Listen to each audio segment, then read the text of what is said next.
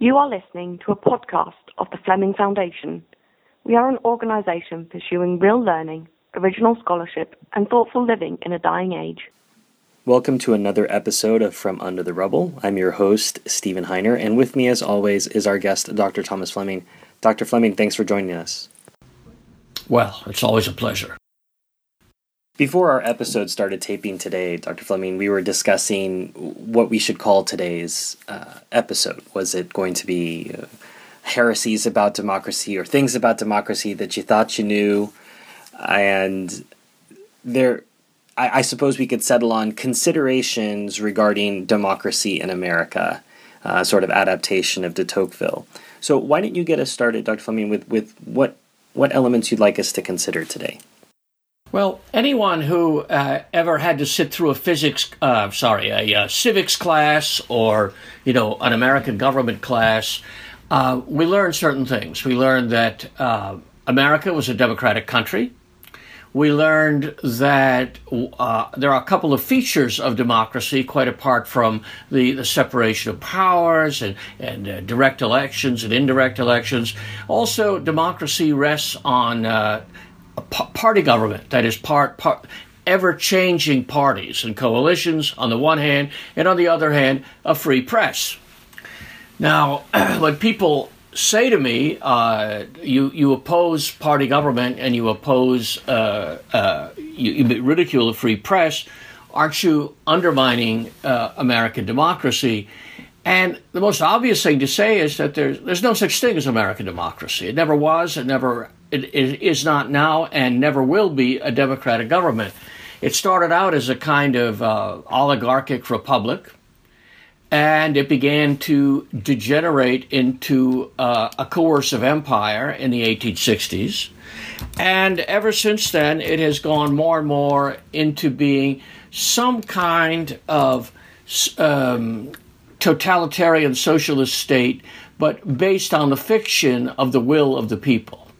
But we'll talk about that some other time. We'll also set aside political parties for another time when we'll begin by considering the maxim of the Marquis of Halifax, who said the best faction is a kind of conspiracy against a nation. That is, political parties polarize segments of society into competing for power, and they hold that power at the expense of the general population and of the nation itself. So, if we take all that off the table and go back to the notion that a free press is essential to a constitutional order, where do we get with that? Well, people will usually begin by quoting the First Amendment to the American Constitution, that Congress shall make no law respecting an establishment of religion or prohibiting the free exercise thereof, or abridging the freedom of speech or of the press, or the right of the people peaceably to assemble and petition the government. So, isn't freedom of speech and press, people will say, isn't that one of the individual liberties that define our country? And, Jefferson says repeatedly that, for example, that it's important for the population of a democracy to be well informed in order that they be free, and therefore a free press is essential. And if our liberty depends on the freedom of the press, then we certainly can't have any liberty, because our press is not now, has never been free. It's important when talking about the Constitution and the Bill of Rights to realize that every clause in the Bill of Rights was written as a response to some abuse, real or perceived, that had been committed by the British government. The colonists were not trying to wage a revolution in order to change the nature of the government. What they wanted to do is to hold on to the system of government which they had, in which they felt that the British King and Parliament were abusing. The English had established in the course of the 17th and 18th century the right to free political speech, the right to petition the government without getting arrested, and the right to express political opinions and newspapers. When the English government shut down newspapers in New England and refused to accept petitions, this was felt to be tyrannical, and it justified rebellion against the government. This was a restriction not on all forms of government. It was not an assertion of an individual liberty. It was a restriction on Congress. The framers of the Constitution believed that Congress was the ultimate expression of sovereign authority. Today, we would be more inclined to say that was the president, and today it would be reasonable to include all branches of government under the First Amendment. But there's nothing in the First Amendment to suggest that state and local authorities could not restrict free speech. And if you look at honest leftists, there's a African nationalist professor, Akil Reed at Yale, and even he admits that the Bill of Rights does not protect individual rights of citizens, but rather the corporate rights of states and communities. So, what would you conclude? Well, I think we should just revisit a couple amendments, Dr. Fleming, because everybody knows about the First Amendment, the Second Amendment, and they know that they can take the Fifth Amendment, though they may not know the wording of it. But beyond that, it gets hazy. I mean, for example, there's the Third Amendment. You do one of our episodes for the Fleming Foundation and go around and ask people, so tell us what the Third Amendment is. And they're unlikely to say, no soldiers shall, in time of peace, be quartered in any house without the consent of the owner, nor in time of war, but in a manner to be prescribed by law. You know, that's an interesting one because that's something the New Englanders wanted. In fact, there was very little quartering of troops in New England.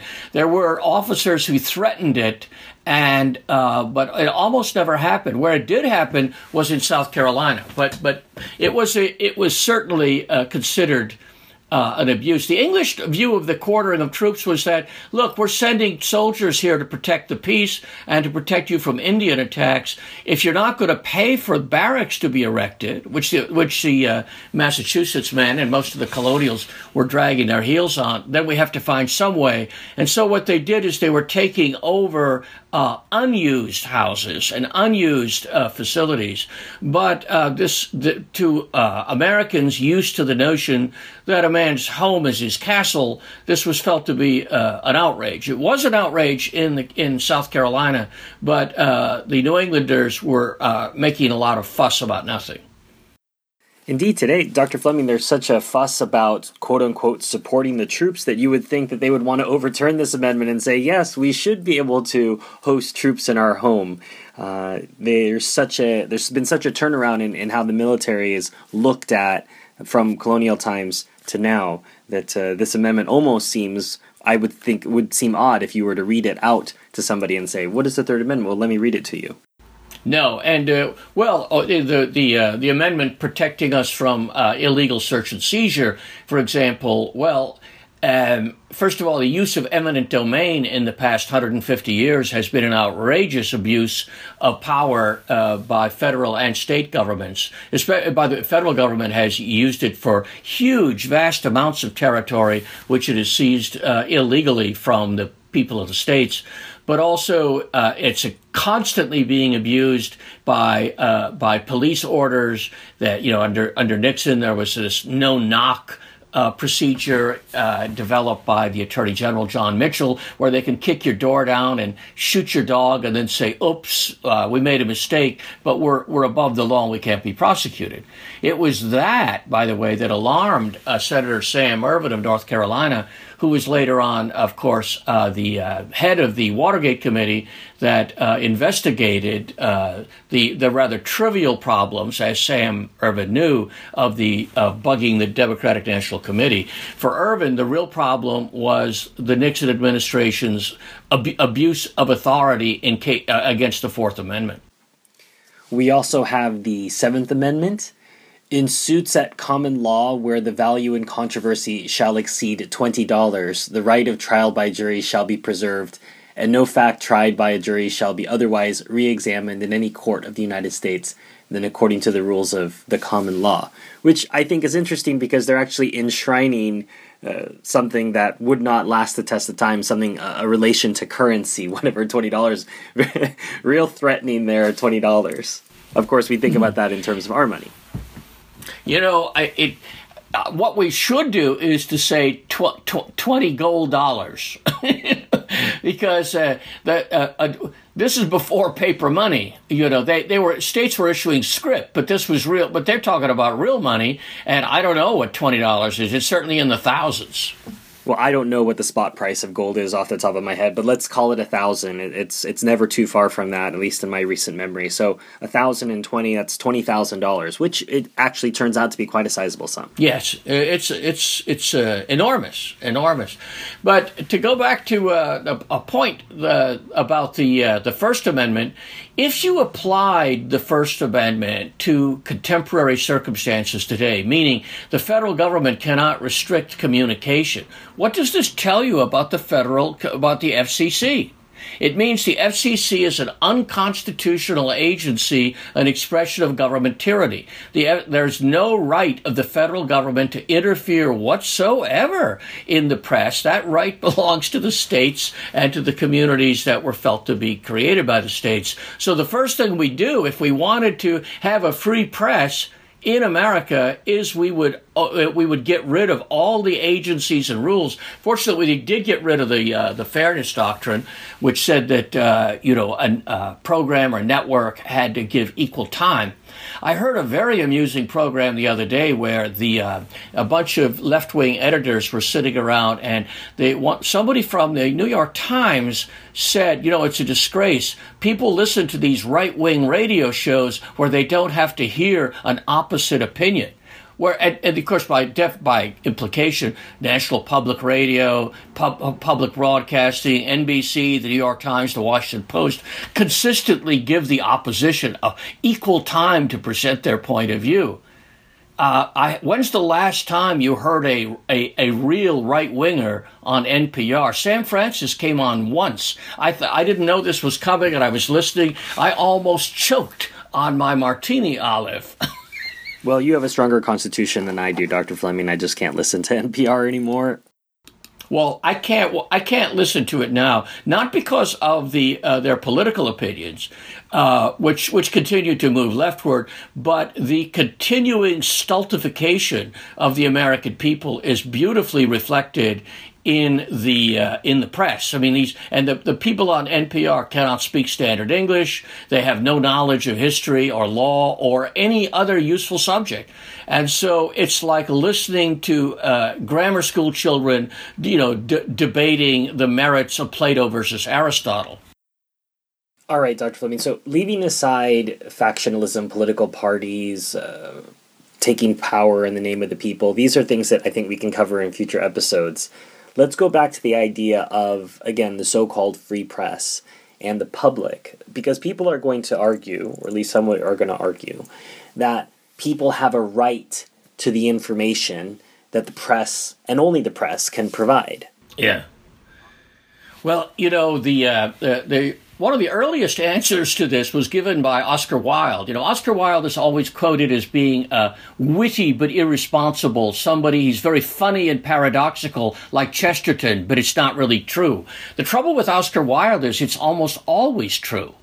And so, for example, he said, the public have an insatiable curiosity to know everything except what is worth knowing. Journalism, conscious of this and having tradesman-like habits, supplies their demands. So they give us, and this is true even of science programs, they give us everything not worth knowing.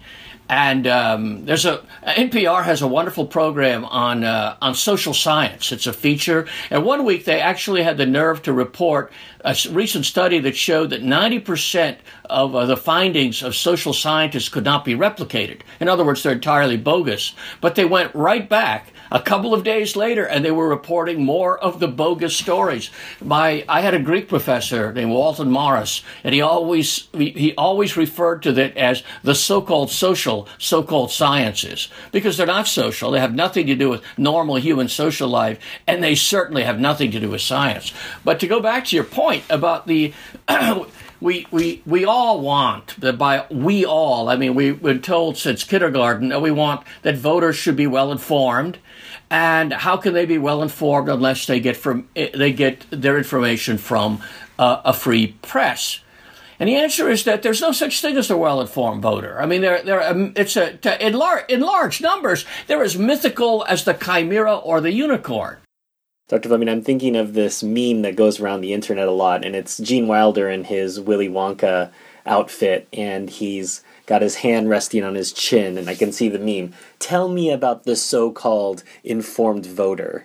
Yes, the vast majority of voters on the right, as much as on the left, are the low-information voters that Rush Limbaugh ridicules, but does his best to preserve and encourage by handing out a steady stream of nonsense, on American law and American history. People, at the very best, in a relatively free political society, people vote for their own interests. Taxpayers want to lower taxes. Tax consumers, by which I mean welfare recipients, teachers, bureaucrats, and politicians, welfare consumers want to raise taxes. So that's a reasonable basis on which to vote. Members of Congress have no clue about foreign affairs. None of them knows any history, much less a foreign language. Bill Clinton, on the eve of bombing Serbia, could not tell the difference, as you could see from his speeches, between the Balkan and the Baltic states. And he was outdone in his geographical, political, historical ignorance by President Obama. These are people who vote on war and peace.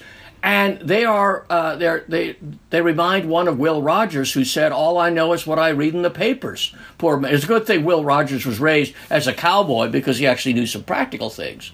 American media, working along with school teachers and professors, ensure that the American citizens and voters are the least informed political class in the history of the human race. The most important step we could take to improve our country, in fact, is to restrict the right to vote to net taxpayers. In other words, people who pay out more than they receive. That would mean, for example, President Obama could not have voted. But we also need to shut down public education, including state universities, which are responsible for the ignorance and stupidity of the American voting class, and burn most of the books written in the past 100 years. Well, I think we could have TV, but we should restrict it to what Americans really want, which is cooking shows, soap operas, and pornography. And, these are far more harmless than the attempt to have public affairs broadcasting and serious discussion of events. My favorite is the claim to be objective. I've been interviewed many times in the press, and some of them I will say did a fair job, but it's a small minority. And when I tell them I don't want to talk to them because they're liars, they say, "Oh no, we're objective." And in fact, there's the great Walter Lippmann. There can be no higher law in journalism than to tell the truth and to shame the devil. Well, Walter Lippmann was the guy who beat the drums for a U.S. entrance into World War I.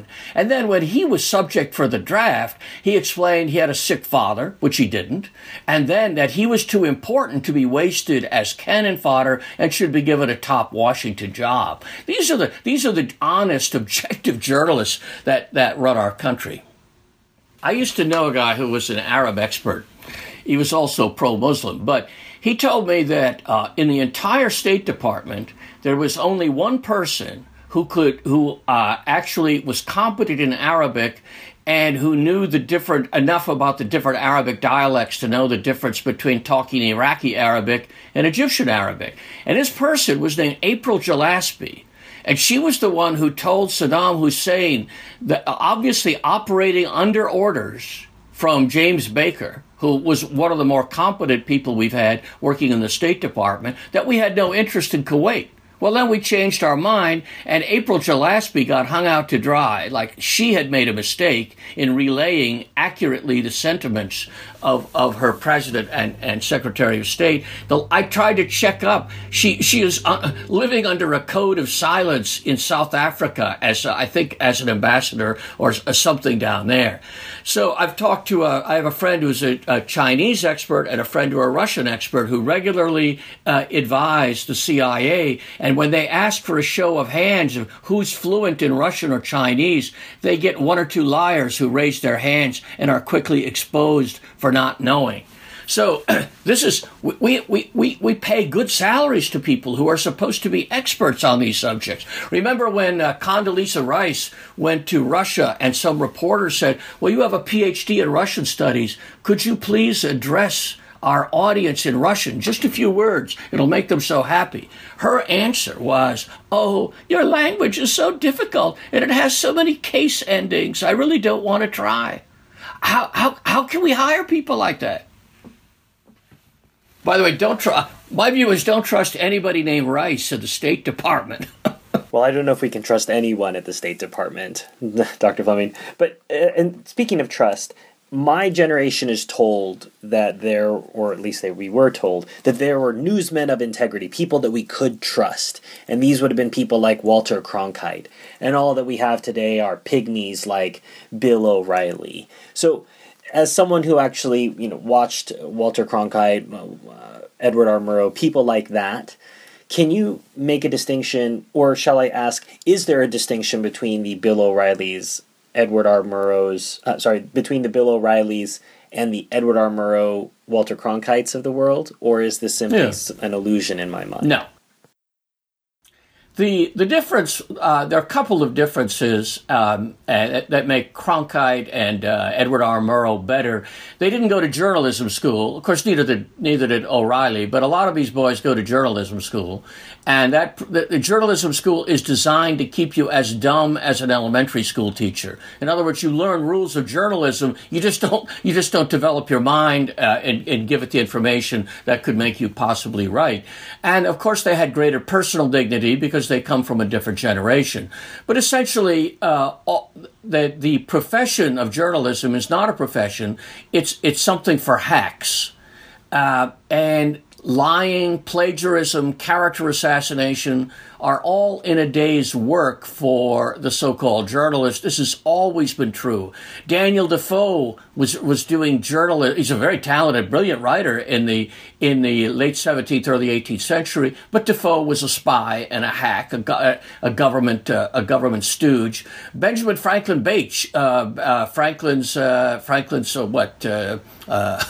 illegitimate son, was a notorious lying editor in the years of the early American Republic. There's the British press lords that Chesterton and his brother Cecil are constantly ridiculing. Their American counterparts, the great Pulitzer, William Randolph Hearst.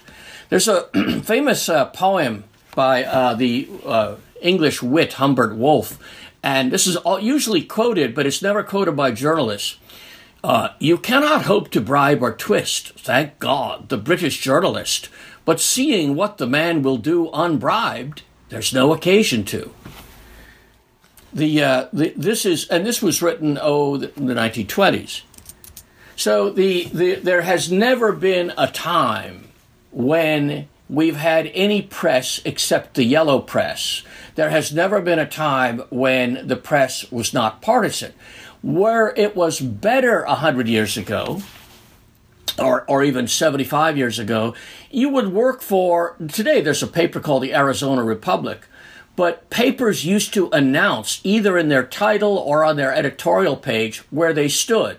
They were a Democrat or a Republican paper. They were liberal or conservative. They backed this or that interest, and it was upfront, so everybody knew they would lie in praise of their party and lie to the detriment of the other party. And so if you wanted to have any kind of objectivity, you had to read 2 or 3 different newspapers to get the point of view. The Italians and to some extent the French still know this.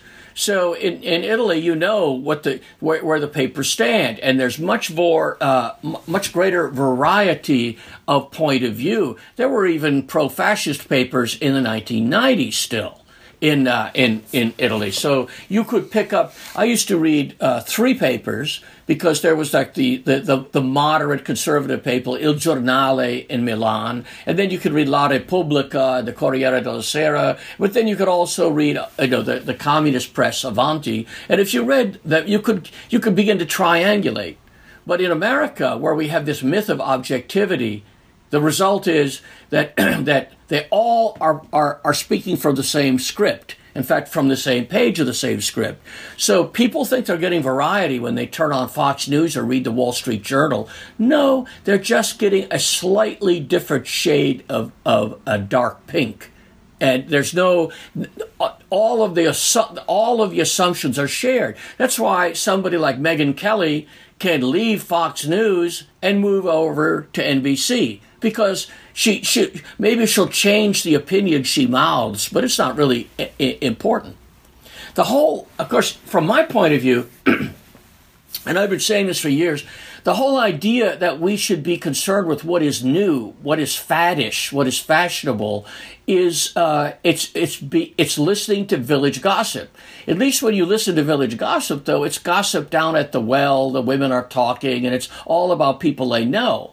But what we call news is all about people we don't know. It's about the Kardashian sisters, or it's about some celebrity somewhere, either in Hollywood or New York or Washington, their latest illegitimate child, their latest drug overdose. But the entire concept of what's up, what's new, is morally corrosive. There was a famous law in the ancient city of Thurii, which was a Greek colony founded by idealists in southern Italy, and they had a law that if somebody went down to the harbor when a ship came in and said, "What's new?" they would be fined. And I think it's a very wholesome law. But in a certain sense, Dr. Fleming, you can't blame them. This is probably what they're taught in journalism schools, is to get in front of the news, get current, go, report on everything that's happening. And so perhaps they're simply a victim of their own so-called education. Yeah. In the good old days of, say, H.L. Mencken, there were no journalism schools, or our friend Clyde Wilson was a newspaper man, and he in Greensboro, North Carolina, and he worked the police beat. You spent all day, going down to the police court, hanging out with the cops, asking what's going on, following them around, trying to get the who, where, what, when, and why questions answered. And there's actually a fairly amusing movie called Teacher's Pet, where Clark Gable plays a hard-bitten old newspaper editor, and he hears about some young, attractive teacher of journalism at City College in New York, and so he goes to takes her class just to see what it's like. And of course, that's Doris Day, and naturally they fall in love. And but the contrast is, she's an idealist. And finally, near the end of the movie, he says, your father won a Pulitzer Prize for being a great journalist, but I look at his newspaper. And he starts quoting all this village gossip nonsense. He said, we in the big city, we work hard, we pound the pavement, we don't go to school, we learn this, we learn it by apprenticeship.